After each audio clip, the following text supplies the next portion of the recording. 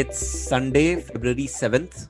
Welcome to a new episode of Bazaar. I'm your host Sid, and joining me today in the studio is my friend Sankesh Jain, who, as a very good analyst, I really look forward to doing shows with him because he brings a really unique perspective to the show. So, Sankesh, very warm welcome to the show. It's really good to have you.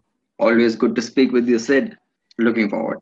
All right, buddy. So this week we are going to talk about the recent union budget that our finance minister Nirmala Sitharaman came out with on 1st February. And there's been a lot of coverage on this topic. I mean, on all news channels, on a lot of podcasts as well, a lot of coverage of the union budget. And what we try to do with Bazaar is that we want to simplify things for the Aam Aadmi. We just want to break it down. So, we are not going to talk about everything that was mentioned at the budget. We're going to cover 3-4 major things that the normal person should be aware of. And a day before the budget, if you remember, the Indian markets were down quite a bit. And I think a lot of people were actually expecting that it would go further down because people were not expecting the budget to be that positive. And the exact opposite happened. The markets registered a 4% gain in a single day. I think a lot of people must be happy looking at their portfolios at the moment. And if you see in this week itself,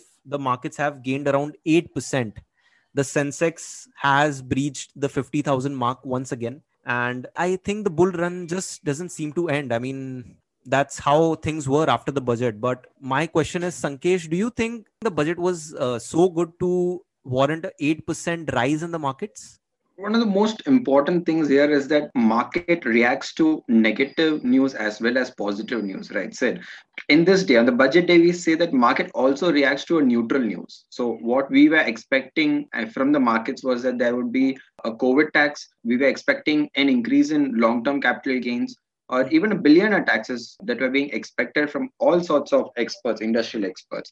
But seeing that the budget was silent on any taxes, they just left the markets up. And the second thing is that everyone was very sure of tobacco taxes, right? Now, the ITC is one of the highlight stocks from the budget. You have to see ITC had a rally of 6% on the budget day. Why? Because no talk of any tobacco taxes in excess. That's optimism for the market.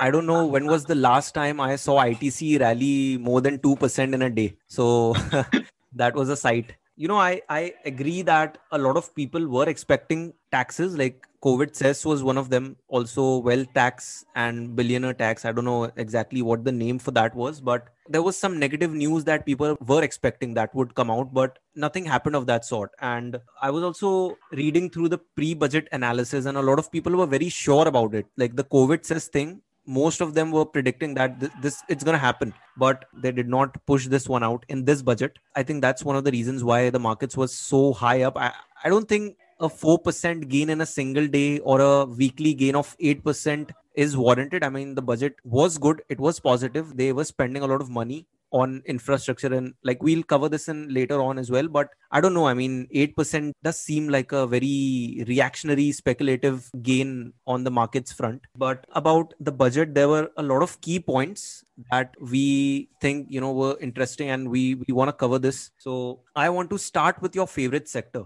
There is a plan to set up an asset reconstruction company that will take over the NPAs of the bank, and then the asset reconstruction company will bundle those NPAs and they will sell it to AIFs and other investors. I mean, the idea of being able to offload all your bad business that you've done and be done with your responsibility. What do you think about this? Like, do you think, is this going to help the banking sector in any way, like setting up a bad bank?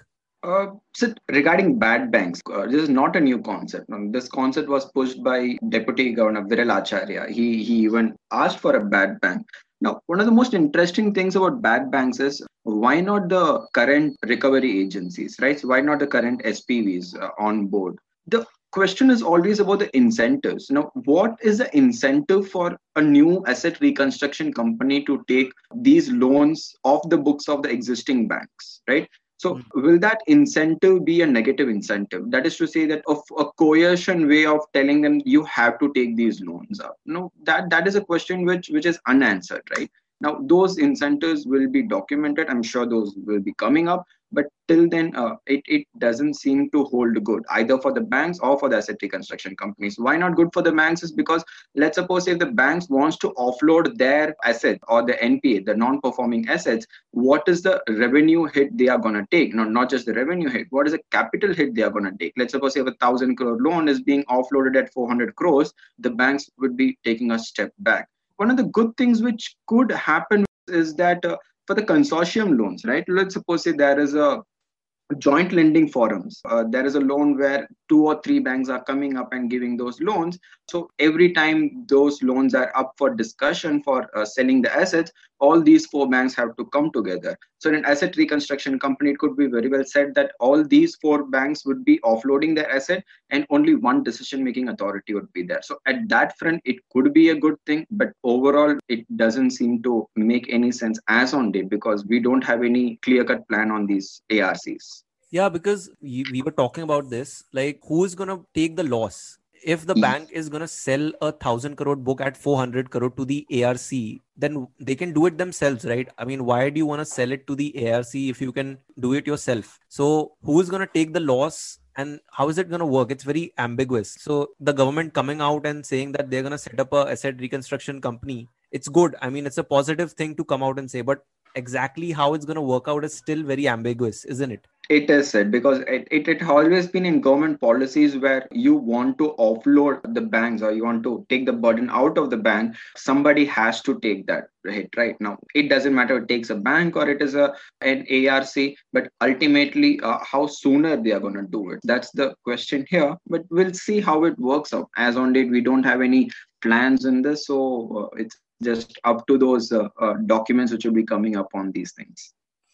Exactly. And I also feel that if you really want to tackle the NPA situation, then you have to correct the pain where it actually arises from. So the reason why NPAs actually happen in the first place is because you are giving loans to people who are not going to pay you back. So you were talking about Mudra loans and also about infrastructure lending, which is compulsory for certain banks. That is one of the reasons why, NPAs have bubbled up in recent times. I mean, that's not precisely the reason. That's one factor because of which NPAs happen. So there was no news on that front. I mean, they were just, okay, we want to set up an ARC, but what are you doing to plug those NPAs? So no news on that front. I mean, it remains to be seen how this bad bank could benefit the NPA situation in the long run, but I'm not very optimistic. I don't think it's going to change a lot in terms of NPAs. And I do remember you were also telling me that they are also setting up something called as a development financial institution. So what exactly is that? So a development, one of the things is that development financial institutions like the banking sectors is gonna provide for loans, right? So there is no difference in the mode of what they are going to do, but then the question arises, what is the need for a development financial institution, right? Now the story of a development financial institutions in our country started well in 1947 in Jawaharlal Nehru's regime. Now the need for a development financial institution is because of the balance sheet problem that the banks faces. Now, when you look at a balance sheet, there is an asset, there is a liability. Now, what you see is that only those numbers, but you do not see the terms or the tenure of those loans or the assets, right? So that is one of the things which if you are to focus on, you'll get to know why development financial institutions are being set up. Now, let's suppose there is a bank which is getting mid-term fundings, which is getting short-term funding, say a current account or a fixed deposit, and that bank has to give a loan for term loans, say 30 years term loan, 35 years term loans, then there is an asset mismatch and then there's a tenure mismatch. So you're basically borrowing for 2 to 5 years and you're going to lend it out for 15 years. That doesn't work out for banks, right? So in 1947, every bank was not willing to give long-term loans. Now, what did happen is that it hampered the infrastructure growth in India. So in 1951, a cabinet was formed, right? So the Ministry of Commerce and Industry at that time, T.T. Krishnamachari proposed for the development financial institutions in India. T.T. Krishnamachari, as you can envision, had always said that he is one of the father of Indian startups, you could say. So under his direction, development financial institutions were being set up at that time in India. Two of the most prominent development financial institutions which you can foresee today is our modern day ICICI Bank, right? And on that basis, in 1960s, the RBI also set up a development financial institution bank, which is today's IDBI bank. Now, having this background of development financial institutions, we get to know that development financial institutions are set up with a primary purpose for what it is being given. So, in 2021 budget, development financial institution is being set up for infrastructure funding alone. The question arises, in today's term, are banks not willing to fund infrastructure companies? Which is not the case. There are a lot of many banks which are willing to fund the infrastructure companies. Now, the specific purpose of this development financial institution is again will be dependent upon the regulations, the frameworks which the government is going to bring on board, because fundings for specific sectors is ongoing in India and it is going at a very good pace. This is something which we'll have to look forward to. I do not see one of the very clear or layman reasons why this could be set up. We could be wrong, obviously. If we are, it's so good because taxpayers' money would be saved. But let's wait and see what happens here.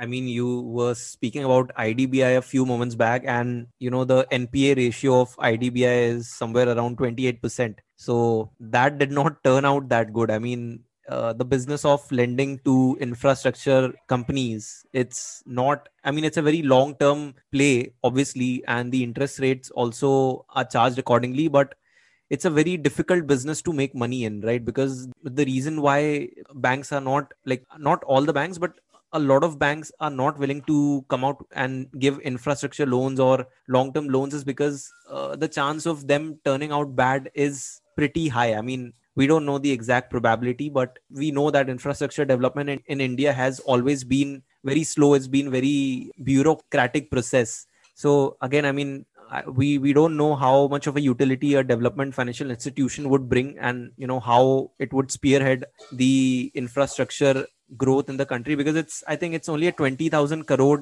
earmarking. Like, they have allocated 20,000 crore for this bank. So that's, I mean, in terms of absolute numbers, it's a big amount, but if you compare it to other banks, it's not that big. I mean, 20,000 crore is relatively small.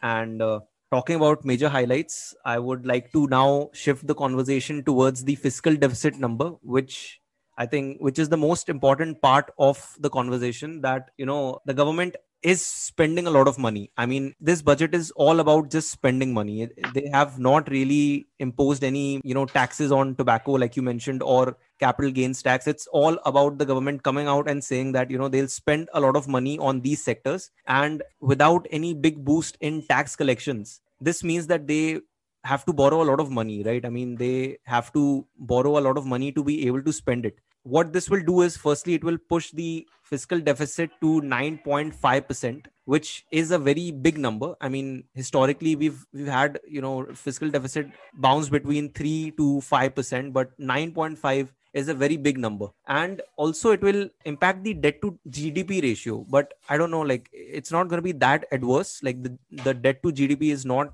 in a very bad situation, even after all the borrowing that the government is doing. So, Sankesh, what is your opinion on this number, and what exactly is the reason? Like, is there any particular reason why the fiscal deficit is shooting so high?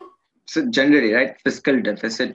When we're talking about fiscal deficit is what, right? It is the excess of expenditure over revenue, right? Now, if you take it for a quarter, it's for a quarter. If you take it for a year, it's for a year. Now, generally, the government presents fiscal deficits for quarters and for a year. Right now, one of the most important things, and right, which is one of the most beautiful things about the current budget, is that the government has been very transparent with the number, 9.5 percentage. Kudos to the government for bringing this out. But the reasons for this is very important to be seen, right? The target, let's suppose if from 2014 onwards, when NDA 1, NDA 2 has been coming up into the picture, the government was always keen on keeping the fiscal deficit pretty low. Right now, this was against the policies of the major democratic, or let's suppose the developed countries. For US and for Japan, the borrowings are at most of 300 or 400 percentage. So why this government was keen on keeping the fiscal deficit numbers low is again something which is to be seen in a very different topic. But let's suppose that the target of fiscal deficit of financial year 2021 before the COVID pandemic hit was 4.5 percentage, and what it turned out in FY 1920 was 4.6 percentage. Right, this was against when the GDP was at 3.5 percentage. This was well before COVID, and we were all blaming the government for doing a poor performance, right? This was before COVID. Now, given the COVID was stuck, everybody was expecting a fall in fiscal deficit given. Why? Because already a poor performance of an economy, but the government projected a good estimate at 9.5 percentage, which everybody was keen on getting it. Why? Because above 7 percentage was expected, and the government coming up with 9.5 percentage had only made it clear that at least the numbers are not hidden or numbers are not tampered upon. Now, what is the reason for low fiscal deficit? First of all, right? In the years of 2014 to 16, we had the government's one of the most major revenue apart from the obvious defense and all would be food subsidies, right? Now, these are the TDS systems which we get, the otherwise called as a ration systems, right? So what happens is that from the farmers we procure at MSPs, and in the ration shops we sell at a minimum a lower price. So in Tamil Nadu it's literally at 1 rupee you could get a kilo of rice. So the differential amount of the MSP and the ration price is being subsidized by the Food Corporation of India. Where does the Food Corporation of India get its money from? The government subsidizes in the form of food subsidy. This is what we called as food subsidy in India. So in 2014 to 17, the government changed its direction. What it did, it said Food Corporation of India to borrow on its own. So Food Corporation of India approached National Savings Fund, that is the post office. So post office was then giving loans to FCI, and FCI in other sense, post office was buying the bonds of FCI, and FCI was getting this amount to fund the PDS systems. In the current year, what happened is that this amount increased a lot. Why? Because we have a pandemic in the picture. India is a food surplus country, no doubt on it, but somebody has to fund the excess of MSP being paid to the farmers, right? So who's going to take that brunt? The government is going to take that brunt. Why? Because you cannot stop your procurement. Your procurement has to go on. This is something which is peculiar to India. Like you always keep your farmers fed. So yeah. So this funding, like which was 75,000 crores in 1920, has increased to 3.44 trillion in the current year. Why? Because the government decided that they will start funding the Food Corporation of India again. Now, this huge increase is one of the main reasons why we see an increased expenditure on the government side. If you're looking the public sector enterprises along with the government as a whole, you will see that the fiscal deficit was almost at 6 or 7 at this place if you keep this expenditure into account. So 9.5 is not a surprise, something which we expect. Yeah, so I mean, to summarize, a factor leading to a high fiscal deficit number is that FCI is now going to be funded directly from the budget, which was happening before from the post office. I mean, it was just a very clever way of routing your money from one place and not including it in the budget expenditure, because post office's money is also, it's taxpayers' money. It's actually being used to fund the food subsidies. But now that they're giving money to FCI directly from the budget, so that is the reason why, one of the reasons why, we are seeing such a high fiscal deficit number. But, and this is a very interesting angle. I mean, I did not know about the Food Corporation thing. I mean, so there are more skeletons to unearth. Like said, if I were to speak about the post office, right? Like this is one of the things which I heard from an expert some few years ago. Now, what he was saying is that if you were to see the post office balance sheet, the income of post office is nothing but the premiums it is going to get or the deposits it is going to get.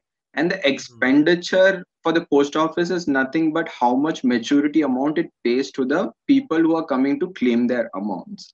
Yeah. So it is a very crude way of keeping your income and expenditure account. Like that person, that expert, I really don't remember who it was, but I remember the story. He said that there is no concept of balance sheet in a post office. There is like what comes in is income and what goes out is expenditure, and net on post office there are profits. So we'll see to it whether how it works like this or not.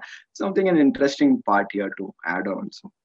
Yeah, definitely. And the food subsidy is just one part of the fiscal deficit number, but there was a lot of expenditure on infrastructure as well, which pushed the deficit number beyond 5%. So on that topic, I mean, the government has really opened their purse when it comes to capital expenditure. A lot of money is being spent on healthcare because obviously, the current pandemic is still ongoing, and we have this vaccination drive of, vaccinating the frontline workers and then people who are above 50 years.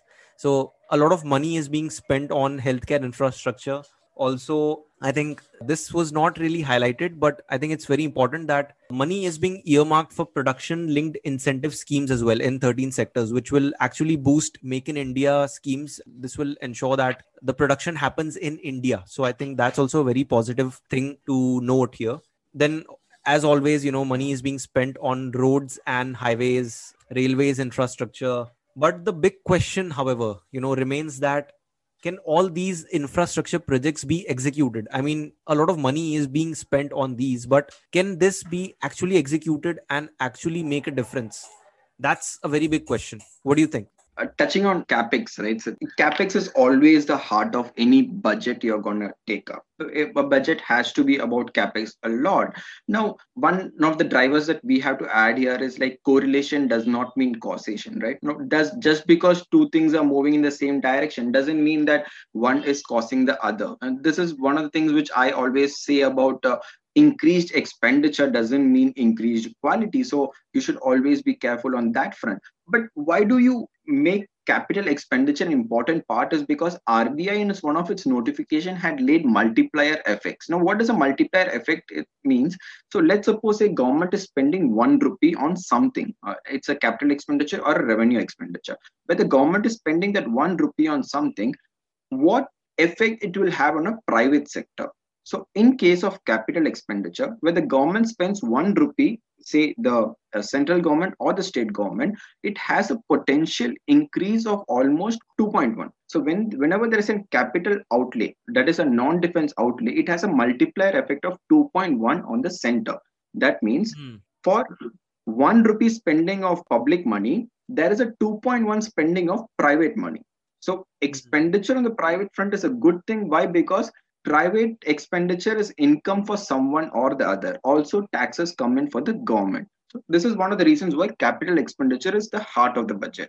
Now, what do you mean by capital expenditure or capital outlay? It is simply the investment which you're going to make or an expenditure which is going to last for the government for a year or more, right? It could be spent on infrastructure, land, or R&D. It doesn't matter. Now, coming to the numbers which the government has given to us. The capital expenditure, right, which was budgeted expenditure in 2021 before the pandemic struck, was 4.12 lakh crore rupees. Now, our finance minister has said that there is an increase of 34.5% from that budgeted and to now, which is being projected for the next year is 5.54 lakh crore. Now, what we have to see here, Sid, is that our finance minister has said there is going to be an increase of 34.5% of increase in capex in the next year, which seems a very, very huge number, right? And it is, and this gives jitters to us, right? Like, because such a huge increase having a pandemic, which will always be like positive for us also. But in page 8 of the consolidated financial statements presented by the government, right, which is more important to be seen. So we have a column called IBR, internal and extra budgeted resources, right? What IBR consists of is PSUs, Indian Railways, which includes the Indian Railways, and also the government. So therefore, government and all its arms are together bundled up, and the entire revenue expenditure is being seen here in IBR numbers. So the expenses of financial year 1920, IBR was 9.7 lakh crore, which by estimate was increased to 10.84 lakh crore. The planned expenditure of IER for financial year 21-22 is a mere 11.37 lakh crore. Now, when you're going to compare these numbers, the actual growth for capex, which you're going to see here, is 4.4%, right? So the differential of 34.5% to 4.4% of actual growth, as per the government numbers itself, is something which we have to see in the next year to see what these numbers turn out to be, right? So this is something that which is very interesting if you are going to read the consolidated financial statements of the government, which it has presented here. So, I mean, we don't know if that was a mistake, a genuine mistake on part of the government, in the presentation of the numbers, or whether it was intentional. We cannot comment on it. But the actual growth in the expenditure is going to be just 4.4%. So if you are thinking that, there's a 34.5% increase year on year, that's not true. I mean, the actual situation is that the actual increase in the expenditure is going to be only 4.4%. And I think that's very interesting. The way that they have gift wrapped this number and they are showing a 34.5% increase is again very interesting. But we no one to comment on it. We don't know what. I think it could be a genuine mistake. We cannot say much about that. But like, again, when you talk about capital expenditure and the multiplier effect, I think the most important part here is the execution. Because, I'll just give you an example. Let's say that the government is giving me 1,000 crore rupees. If they give me 1,000 crore rupees to build a bridge in my community, okay, now what a bridge will do is it will speed up transportation, it will decongestionize the community. Better transport means that people will be more productive. More business means more jobs will be created. So just by building a bridge, theoretically, I am improving the community around me. But in reality, let's say if an inspector from the government comes after 5 years and they see that the bridge is still not completed. I mean, they gave me the 1,000 crore, out of which I have invested around 800 crore in building the bridge, but I've not completed it. So, that's money blocked. I mean, that 800 crore, it has been blocked in a bridge which is not functional. So if you look around you, you'll see a lot of infrastructure which was not even completed. So, all that money is blocked in bricks and cement. So like you said, there's a very big It difference. depends. Yeah. So one of the most important there is that the works of infrastructure development, right? It goes on two fronts. One is a central government, one is a state government, which I always add to it because the way I see it, state governments are always hampered by elections, right? So let's suppose that you have infrastructure projects which are going before the elections. Now, once the elections are over, that comes a different party, then obviously these projects are stopped. Right now, the contractors are changed and they are handed over to a different person. So this is something which we see in every state. It's not particular to some states. It is there in every state. In response to the central government expenditure, right, on what they do, I fairly am positive. I fairly see to it that their projects have been sooner. And now, this is not particular to any single source of ministry, but across all ministries, I've seen that there is a sign of a positive note on their gestation. But as you have said, on state expenditures, on state infrastructures, we do see a lot of drag even today's. Yeah, so I mean, I appreciate the government coming out and going on a spending spree, but you need to remember that the problems won't go away by just throwing money at it.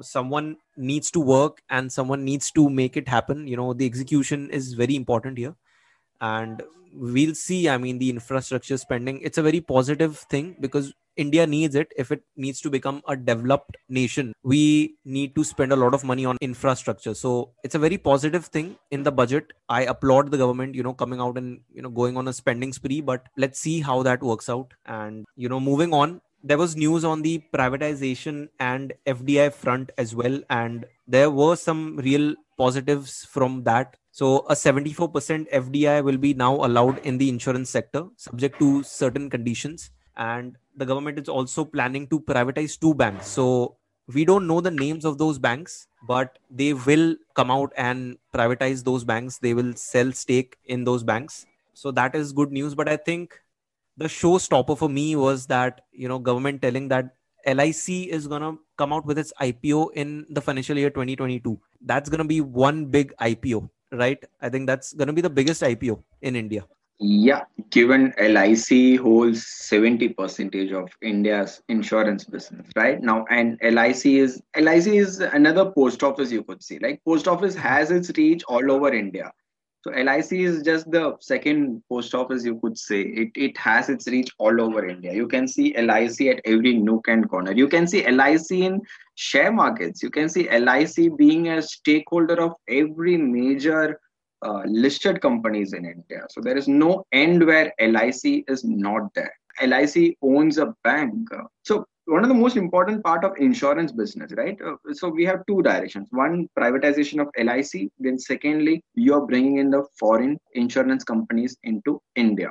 You're opening up your FDIs, right? So making a leeway of how much, 25 percentage in excess of the existing 49 percentage. So you're leaving it at 74 percentage. That is one number less than two-thirds stake in Indian insurance companies. The highlight here would be that our finance minister said it would be with safeguards. So in 2015, right, so this number was increased from 26 percentage to 49 percentage. And if you see the safeguards placed in 2015, no major insurance business, that is Bajaj Allianz, Canara HSBC, Future General, Shriram Life, they did not see an increase in their FDI holding. Why? Because the safeguards prevented them from investing more in India.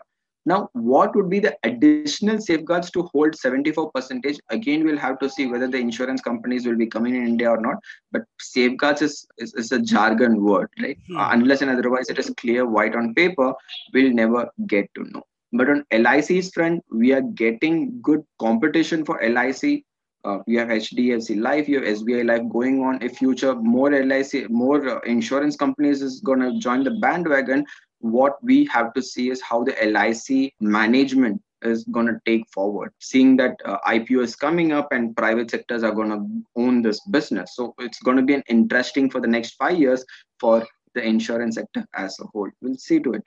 Yeah, a 74% FDI does not mean that, tomorrow all the foreign companies are going to come in India. Obviously, the safeguards are something that, need to be looked more in detail, and whether that makes it easy for a foreign company to actually come into India. So that's a good point. Also, I remember you were telling me that the privatization of the banks, the government is planning to offload their stake in two banks, but the names are not known. But I think the RBI, or I don't know, like who came out and said that they are not going to sell stake in SBI and PNB. So this is something which we were already expecting, right? I mean, I don't think the government is ever going to sell stake in SBI. There was not an explicit statement in regards to those banks, but RBI, right after the budget, we had the RBI monetary policy, right, which was in line with the budget. You didn't see any increase in repo rates, and the RBI was opening its private markets. But one of the things which RBI made clear right now after the monetary policy was that banks will be performing in a proper way, right, and their take on PSUs, what the government has said about the offload, it was more or less telling that or pointing towards that those will be the small banks, right? No, which will be those banks, we'll have to see forward. But I genuinely doubt that PNB or Indian Bank would be the ones being offloaded, which by the way, if they were being offloaded, right, it would do so much of good to the overall banking sector. We're seeing that these banks hold huge amount of cash, and getting bureaucrats out of the picture and getting in a sound management, I think RBI is also looking forward for that. Yeah, I mean, the government is not in the business of doing business, and as an economy, we will move forward only when, government pulls out of these key sectors and takes on more of a governance role than of a management role, and let the private sector do its job, because at the end of the day, economics work out. Which we are certain about, right? One of the things that after 2014, right, we could certainly say that the government, the NDA 1 and the NDA 2, both were on this front saying that exactly the things that you said, that government doesn't have any business in doing business, and so rightfully they are making up for privatization and capitalism. What seems to be only take is that could crony capitalism be avoided? Something which we have not yet been taken up out in India, which still exists. That's one thing. Yeah, I mean, inequality of income is one thing that comes to mind, which could be like once capitalism takes over, then always there's the case of inequality of income. But I think that's a topic for another day. And, so we've covered a lot of topics here, talking about the fiscal deficit number, the infrastructure spending, the privatization, and the FDI thing. But I think most people are interested in the developments that happen on the direct tax and indirect tax front. So like I don't think there was a lot of activity in that space, but there were certain changes that were made in the direct tax and the indirect tax front. So what was, one or two major things or major highlights that you feel something that, we should bring forward to the people who are listening to this show? Like, From the yeah. perspective of direct tax, right? So let's suppose in direct tax, we'll take about the perspective of the markets. From the perspective of markets, we were very unclear on ULIPs and mutual funds and insurance, right? Because ULIPs were a hybrid of insurance and mutual funds. Now the act has made clear what ULIPs would mean. ULIPs will be taxed as such as mutual funds, so that is given. So the taxation of ULIPs has been made very clear in this budget. So one of the good notes to note. The second one, right, would be goodwill. So goodwill, you won't get any depreciation on goodwill. Goodwill's capital gain is also given specifically how it would be calculated, which defeats one of the prominent case laws in income tax act, that is the BC Srinivasa Shetty case law, right? So this amendment is overturning that judgment as a whole. Then few important things in direct taxation which is important other than this would be for salaried persons, right? So one of the most interesting numbers which I was getting in Provident Fund was that almost 1.5 lakh subscribers to PF, right? So they have a lot of corpus in Employee Provident Fund. So there is this one HNI person, which obviously the names would not be disclosed by the government. They said that this person holds 103 crores in his Provident Fund account.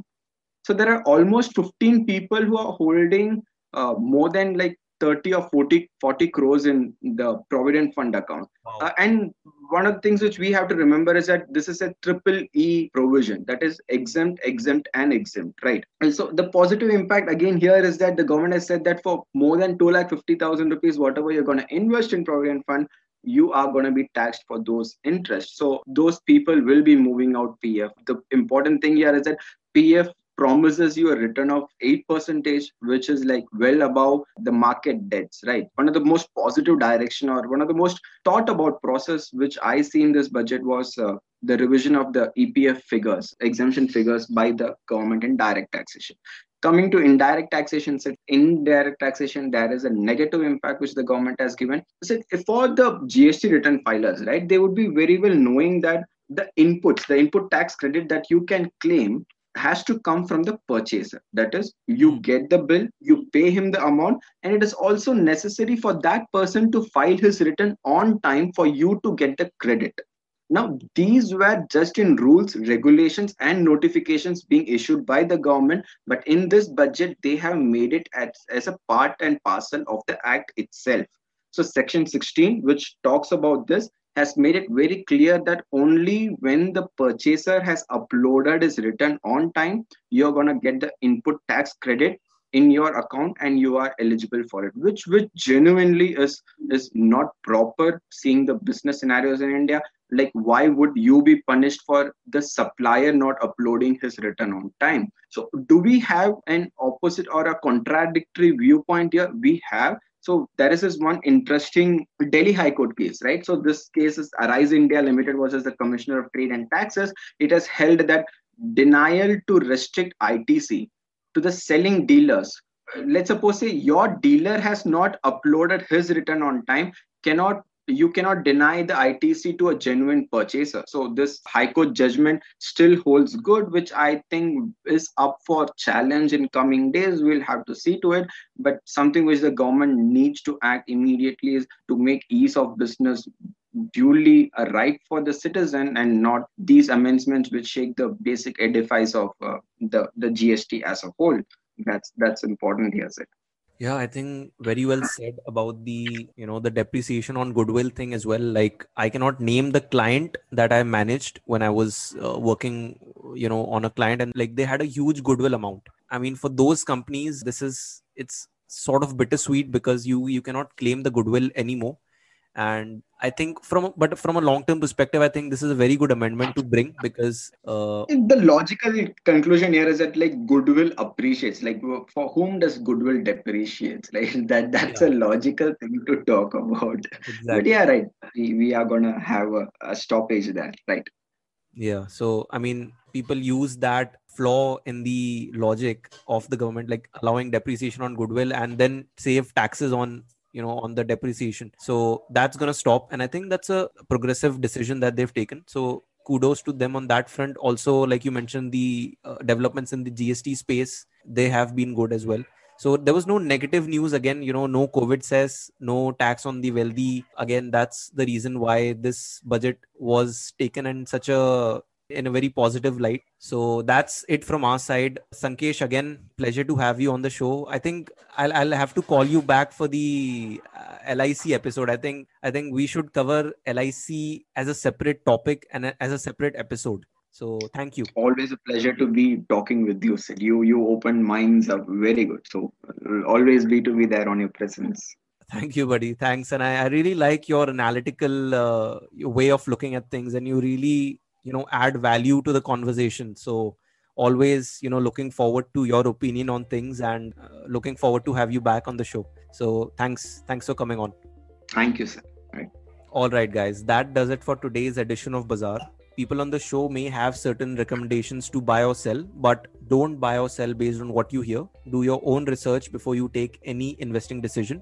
You can reach out to us at thebazarpodcast@gmail.com. Let us know what you think of the show. If you have any suggestions, any companies, or any industry that you would like us to cover, just hit me up, reach out to us, and take care. We'll see you next week.